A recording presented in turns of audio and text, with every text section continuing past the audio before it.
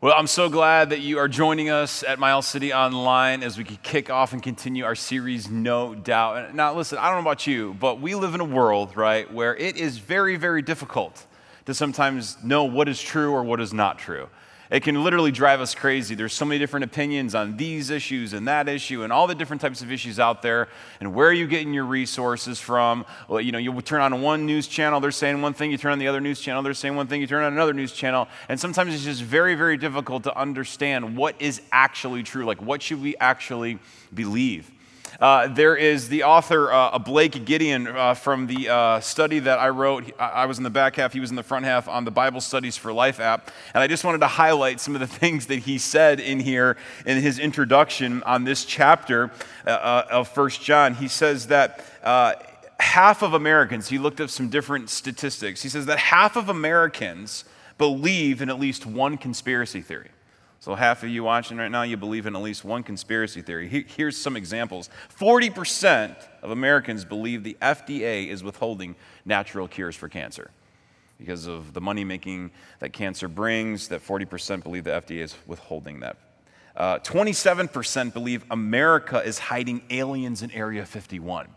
And in the near future, we're going to be getting more and more details of these aliens that have come to Earth, and we're going to get more and more information. We're coming up on the 20th anniversary of 9/11, and 23% believe that 9/11 was an inside job. And then here's another one. 19% believe the government is using chemicals to control the population. And that was last year. And so I imagine it's a lot higher these days, especially with all the different views and opinions when it comes to vaccinations. And so sometimes you just like, well, what do you believe? And then it's important to educate yourself, but then if you educate yourself too much, you can start driving yourself crazy. You can start spinning you into fear, spinning you into anxiety. But it just can be really exhausting trying to understand what is really true. However, great news.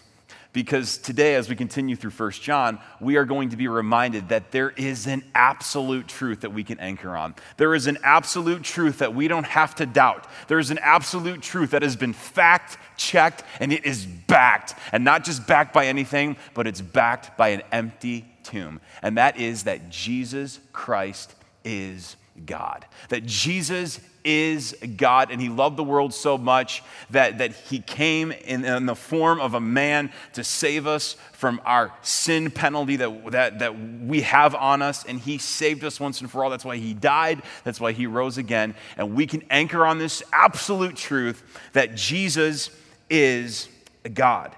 And then what he's going to do, he's going to kind of put us to the test. 1 John, the book of John is always just kind of putting our faith to the test, is he's going to ask us this question. He's going to basically put this question before us, is are you for Christ? Do you believe that Jesus is God? Are you for him, or are you anti-Christ? Are you against Christ? Are you for Christ? Have you received Christ into your life to be your Savior? Or are you anti-Christ? Have you rejected him? And so what's going to happen is he's going to kind of give some warnings out there for those who are for Christ, that you have nothing to fear. But if you're anti-Christ, you have a lot to fear. And that if you're for Christ, you need to be alert of those that are anti-Christ. And then we'll give us some specific ways to look at, to identify who are anti-Christ and to be on the lookout and to be aware of that. So that's kind of the journey we're going on today. And here's my hope. For any of you that are watching, for any of you that are listening, if in your spirit you know that you are not for Christ and that you are against or anti or not really for it, my hope and prayer is that today God's word would hit you right upside the head, and that there would be a humbling, and that you would no longer walk in your life anti-Christ, but you would turn and confess in your heart to be for Christ. That's the hope, that's the goal. And so let me pray for you and me before we dive in here. Father, thank you for who you are. Thank you for being alive and living. And God, I just ask that you would help us to grab on to your scripture today that you have for us. Help us to see it. Help us not to miss it. control my mind and speech as I communicate. I need your help. Pray this in the power of your Son's name, Jesus. Amen. Amen. So, if you have a copy of the scriptures, I want you to open it up to the book of 1 John. Easy to find. Just go to the back of your Bible. You'll see Revelation. Go 5 books and you're going to find 1 John. Now remember, 1 John was written by John, and he was one of Jesus' closest friends. He was an eyewitness. He saw him. He touched him. He was a leader of the church of Ephesus. And when he wrote this letter to the church that was being threatened by false teaching, when he wrote this letter, odds are, we're not completely sure, but there is a lot of agreement that he was writing this when he was in a prison camp on the island of Patmos. He was writing in a valley. He was writing in a difficult situation, but wanting to warn the church of false teaching. And so here's where we pick up 1 John chapter 2. We're going to start in verse 18. It says this, children. And when he says children here in the original language, it's not like, hey, you little kids. He's talking about the family of God, the community of God. He says, children, it is the last hour. Time is ticking away, tick, tick, ticking away. That's a DC Talk old song. If you don't know what I'm talking about, I'm sorry, okay? But that is, time is ticking away. Time is of the essence. We are living in the last hour. The last hour age started when the first coming of Jesus came. When Jesus came to earth, the countdown clock started to begin. We are living in the last days. We are living in the last hour right now. We are. It continues. It says this, it is the last hour. And as you have heard that Antichrist is coming, so now many Antichrists have come. Therefore, we know that it is the last hour. And so he highlights and introduces this phrase, this term, this title called the Antichrist. John is the one who most likely came up with the term Antichrist, but he didn't come up with the idea of the Antichrist. The Antichrist has been talked about over 100 different times in scriptures throughout all of the Bible. He's been given 27 different names in the scriptures. So like, for instance, little horn, the coming prince, willful king, man of lawlessness. And then John introduces this title called the Antichrist. The Antichrist will play a vital role in the 7-year tribulation that will be coming here in the future. The Antichrist will raise unprecedented evil on this earth that can't even come close to Stalin or Hitler. I mean, it will literally put those guys to shame, the evil that he will put on this earth. But he won't come violently in the beginning. He will come peacefully, but then he will switch on the world. Now, last year, August, we did a whole series called Rev It Up. I did a specific talk on the Antichrist. And so if you're more interested in end time stuff and what do you need to know about all that, I encourage you to go back and check out our 9-week series on the book of Revelation. It will give you a 30,000-foot view of the things that you really need to know, because sometimes that book can be a lot to swallow. So I just want to encourage you, if you have more interest in that, you can dive in there. Now notice here in this verse when he says Antichrist, but then he says Antichrists. You see, the Antichrist, he doesn't really focus on a whole lot in the next couple verses. Many have tried to speculate who the Antichrist is. Over the last few decades, it's always kind of been like the politician that you didn't like became the Antichrist, okay? People are guessing and wondering who it is.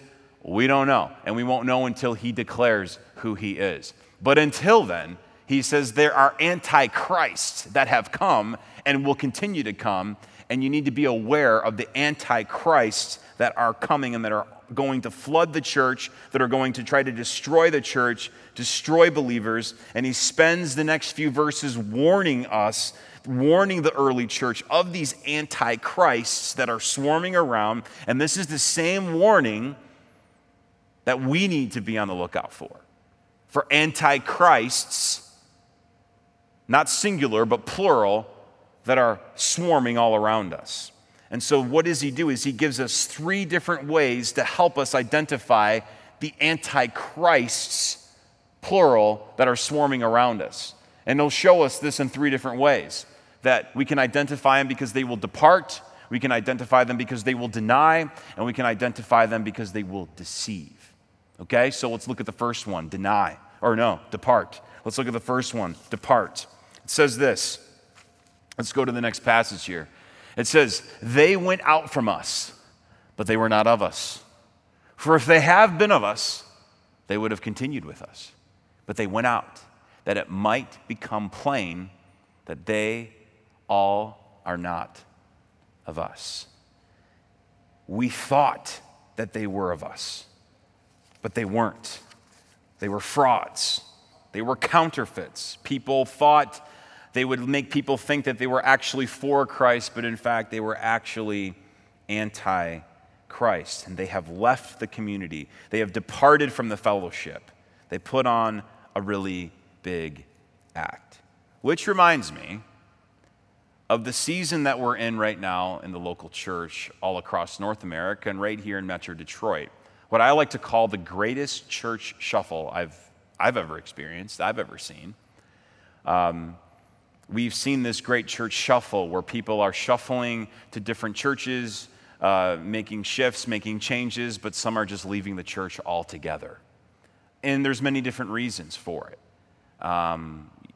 During this season of COVID, of coming out of COVID, churches, communities have shown their true colors, right? Of what you stood for, what you didn't stand for. Maybe you were too left, maybe you were too right, maybe you weren't black enough, maybe you weren't white enough, Asian enough, Mexican enough, you were too Trump, you were too Biden. You took more of a stance on this, but you didn't take a stance on this. And so that's caused people to shuffle. Another reason why there's been a big shuffle is, maybe it was like there was a season and they were just over it, and there was a time, this was a great time to just try something new. There's a shuffle because of you didn't feel seen. You went through a whole season and you didn't feel that you were contacted by your church, and you didn't feel loved, you didn't feel supported. And if that's you and you're kind of dipping your toe back in here and you didn't feel seen or loved, please forgive us. That wasn't our intent. But it's sometimes easy to have people fall through the cracks. And so maybe that's how you have felt, and there's been a shuffle then because of that. Another reason why people have shuffled or are not coming back to church is because of shame, because of what they allowed themselves to go back into or fall into. And they don't want to come back to their community and be held accountable for that. And maybe for some reason right now, for whatever reason, you're watching today. And I just want to remind you that if you are for Christ, if you are in Christ, there is no condemnation. And that He is a Father who loves you, and there is grace, and there is forgiveness, and there is no judgment. And so I plead with you, come back home. Come back to your local community, to your local church. Don't walk in shame. But there's another group of people that have shuffled out of church, that have departed out of church. And this is the saddest one for me.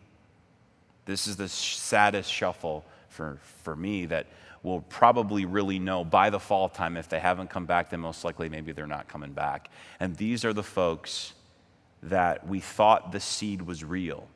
We thought the faith was real, but it actually just fell on rocky ground. The parable of the sower. It literally, the seed fell on rocky ground, and what we thought was for Christ was actually not. And they've walked away. And that's sad. And that's difficult. And you might seem, well, that seems a little harsh. You're calling them antichrist because they've walked away. Well, listen, you can only be for Christ. If you're not for Christ, then you are anti-Christ. And there's no in between, is what John is saying. You're either for Christ or you're not. And if you're not, then you're anti-Christ. And so my heart breaks and mourns for those that have walked away, whether they just felt like they were done with it, or they didn't believe anymore, or they're just numb to it, or they'd rather take the world than Jesus. And for those of you that are watching that are part of our church family, if you know people or you look around and you're like, where are those people? We do our best as a staff, but we're not this huge staff. Call people, reach out to them. And man, maybe they're going to a different gospel-centered church. Praise God. Maybe they're not ready to come back to in-person service because of health. We honor that. But some are just walking away and they're departing. and they're becoming anti-Christ, anti-Jesus, anti-Messiah. And so if that's the case, may we be a group of people that still pursue and still reach out to them. And so that's the first sign of those that are anti-Jesus, anti-Christ, were those that were in the community but then departed and have not gone to another community, is what he points out. Here's the next one. It says, "But you have been anointed by the Holy One, and you all have knowledge. I write to you, not because you do not know the truth, but because you know it, and because no lie is of the truth." So he's basically saying, I'm just affirming what you already know. And then he continues, "Who is the liar but he who denies that Jesus is the Christ? This is the Antichrist, he who denies the Father and the Son. No one who denies the Son has the Father. Whoever confesses the Son has the Father also." He gets very, very specific. Another sign of the Antichrist, those that are Antichrist, are those that deny that Jesus is the Son of God. They will deny that Jesus is God. And you have to understand this is really, really important. You can have no part of the Father if you don't have the Son. And you can have no part of the Son if you don't get the Father. If you don't have the Son, you don't get the Son if you don't have the Father. There's this universal way of thinking that's false teaching that makes everyone think, well, I believe in the higher power, I believe in God, but I don't know about that Jesus thing. I guess I just got to put up with the concept of Jesus. If that is your thinking, if you are denying Jesus as God, then you are not for God, you are anti-God, because Jesus is God. And just have to be really clear in that. And if you deny Jesus, in the end, he will deny you. But if you do not deny Jesus, and if you abide in him, well, good news. Here's what it says. Next, "Let what you heard from the beginning abide in you, and what you heard from the beginning abides in you, then you too will abide in the Son and in the Father. And this is the promise that he made to us, eternal life." If you abide in him, if you continue to live and have Jesus deeply inside of your life, then forever, for eternity, he will be with you forever. It's an amazing promise. It's an amazing, amazing gift. Now, for me, as I've read this week, it's very difficult for me not to read this and not think about what's been happening in Afghanistan. When we see pastors and believers having courage and taking a stand and not denying Jesus as God, even in the midst of threat, even in the midst of torture, even in the midst of what we hear reports saying from the International Mission Board of them being hunted down. If they have Bibles on their phone, then they're immediately, beheaded, or, the list goes on and on and on. It's just horrendous. And yet, the stories of these martyrs that are being hunted saying, "I am for Christ. I am not anti-Christ. I am for Christ." And they're taking this unbelievable stand, which then, as we pray and we lift up the persecuted church, it's really, really sobering when we think about our world and how in our lifetime to think about that type of threat having a possibility in our lifetime here on our soil where we'll have to answer that question. And, I'm not trying to use scare tactics here today, but seriously, this is a question that we have to ask ourselves. And it might seem a little morbid, but it's really good and it's really important for us to ask ourselves the question, what would you do? What would you do if your life was on the line, if you were being threatened? Are you for Christ or are you anti-Christ? How would you respond? That's a really big faith test question. To really see where we're at in our faith journey. To talk about the strength of our faith. And I ask myself that question, and I want to believe that I would say, that I would stand tall and I would Say, I'm for Christ. I mean, I want to believe I would say that. But then as I start thinking about, well, what if my kids are on the line? Then how would I respond? It's a very, very difficult, challenging question, but it's important for us to wrestle with that. Wrestle with that thought. In the midst of persecution, in the midst of threat, in the midst of pain, will you stand for Christ, or would you deny? Or would you be anti-Christ in that moment? What a sobering, faith-testing, faith-building question that is important for Jesus' followers to ask themselves. Here's the last one. I write these things to you about those who are trying to deceive you, but the anointing that you receive from him abides in you, and you have no need that anyone should teach you. But as his anointing teaches you about everything and is true and is no lie, just as it has taught you, abide in him.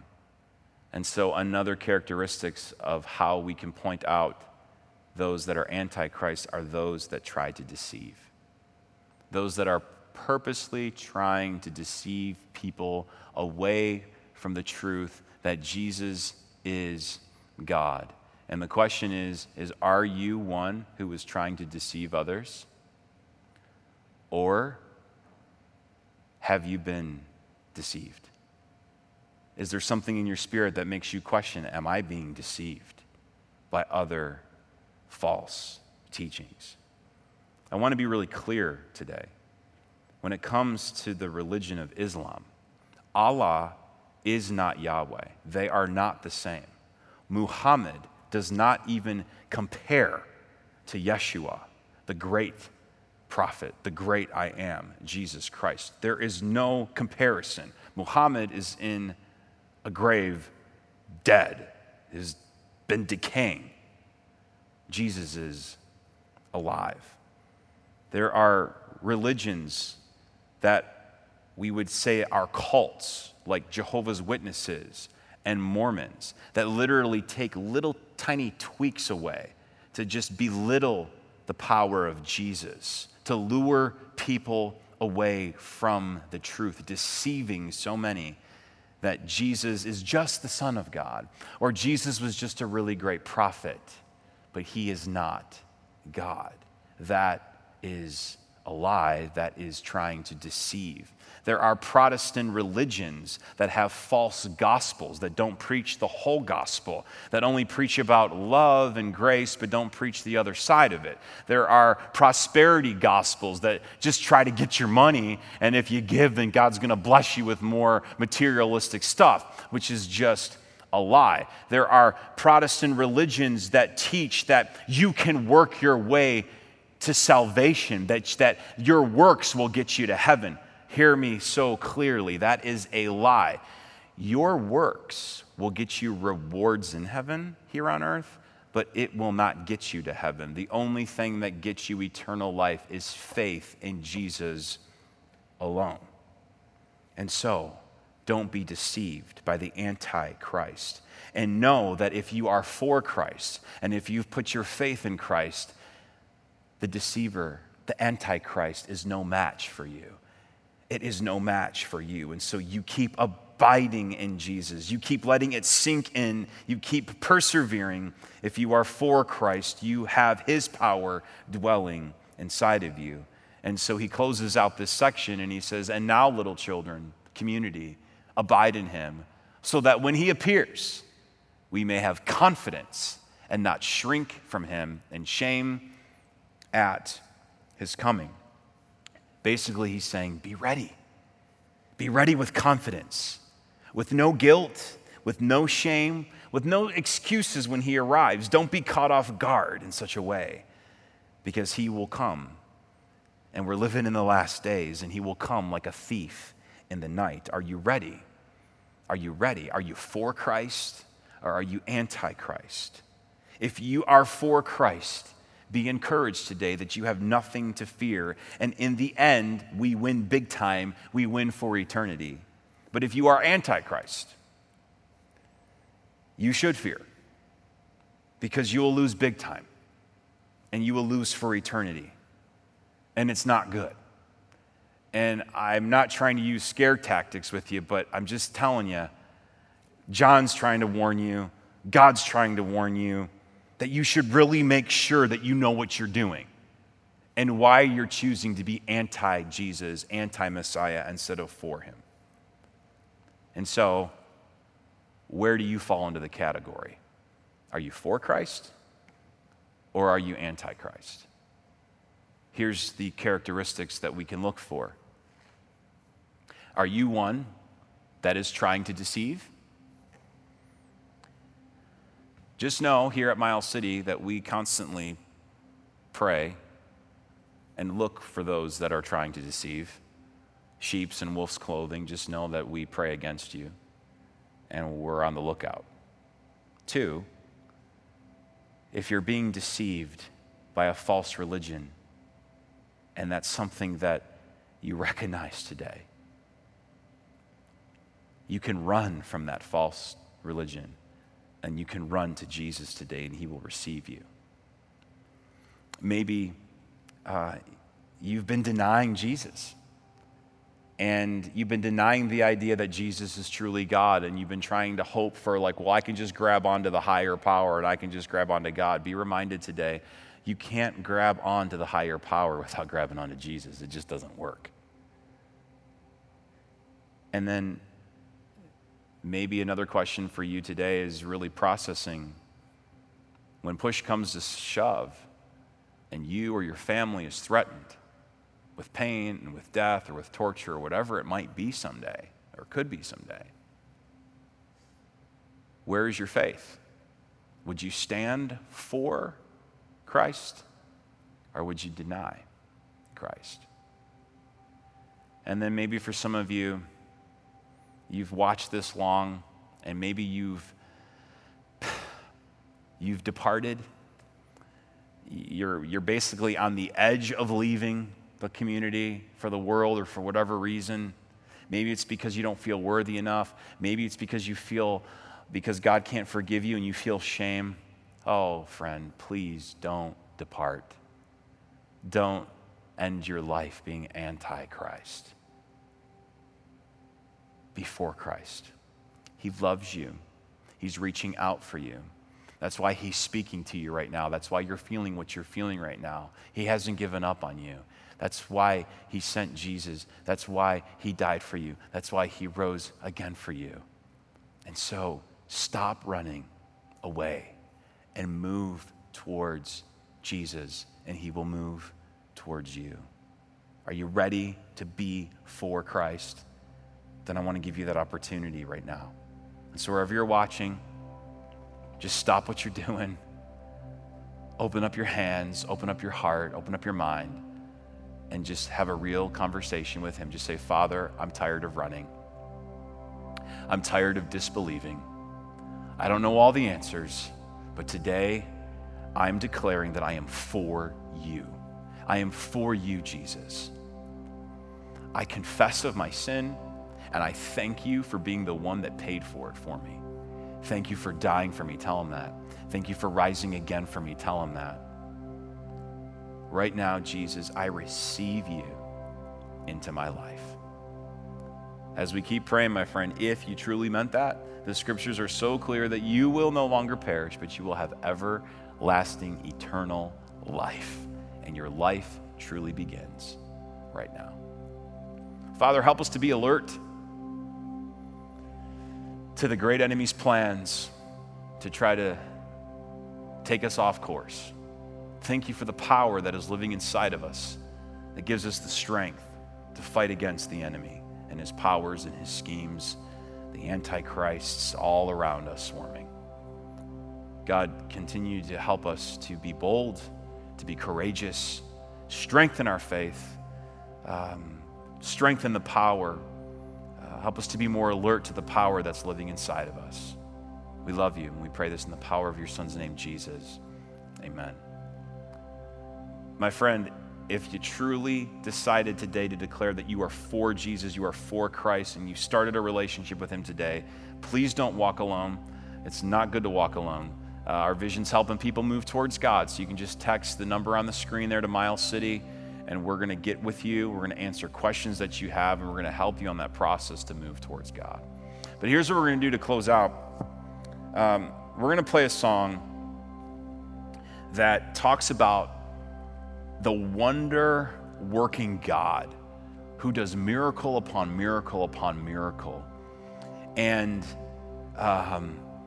man, we've seen here at this church God do so many miracles. We've seen him break through strongholds. We've seen him do amazing, amazing things. And before you go do whatever you're doing, go into the grocery store, mow the lawn, I just want to ask you, we're going to play a song that talks about the power of God's miraculous power. And I just want us collectively as a church today, online and in person, to beg God together as a community to move in miraculous ways with the persecuted church in Afghanistan. We need to see God move. We've seen it before. We read in Scripture of 2 prison breakouts that basically they were invisible walking out of jail. I mean, we need to pray that God would do that. That when these Christians and pastors are being hunted down, that we would see Daniel in the lion's den moments where the lions didn't touch him. That Shadrach, Meshach, and Abednego in the fiery furnace, that like it didn't even scar him, it didn't even touch him. We need to see the Taliban not be freaked out and scared by world powers like America. We need to see the Taliban go to their knees because of the wonder-working power of Jesus. That they see the miracle right before their eyes, and then they just crash to the ground because only God could do such a thing. And so I believe the global church is begging God for miracles right now to happen. And we want to be a part of it. And so let's do that. So as they play this song, let's pray for courage. Let's pray for protection, miraculous protection. And let's pray for the rise of the second fastest growing church in the world right now, Afghanistan.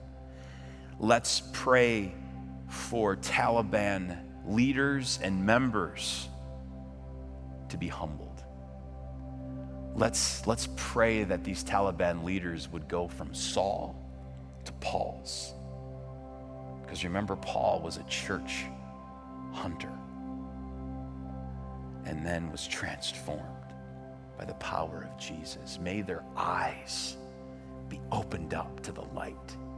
May God just break and just blind them in a sense, to then open up their eyes to the power of Jesus, of him. So that was a lot I just said, but let's just pray together as a church for God's power to show off in the persecuted church right now. Let's pray. Let's pray.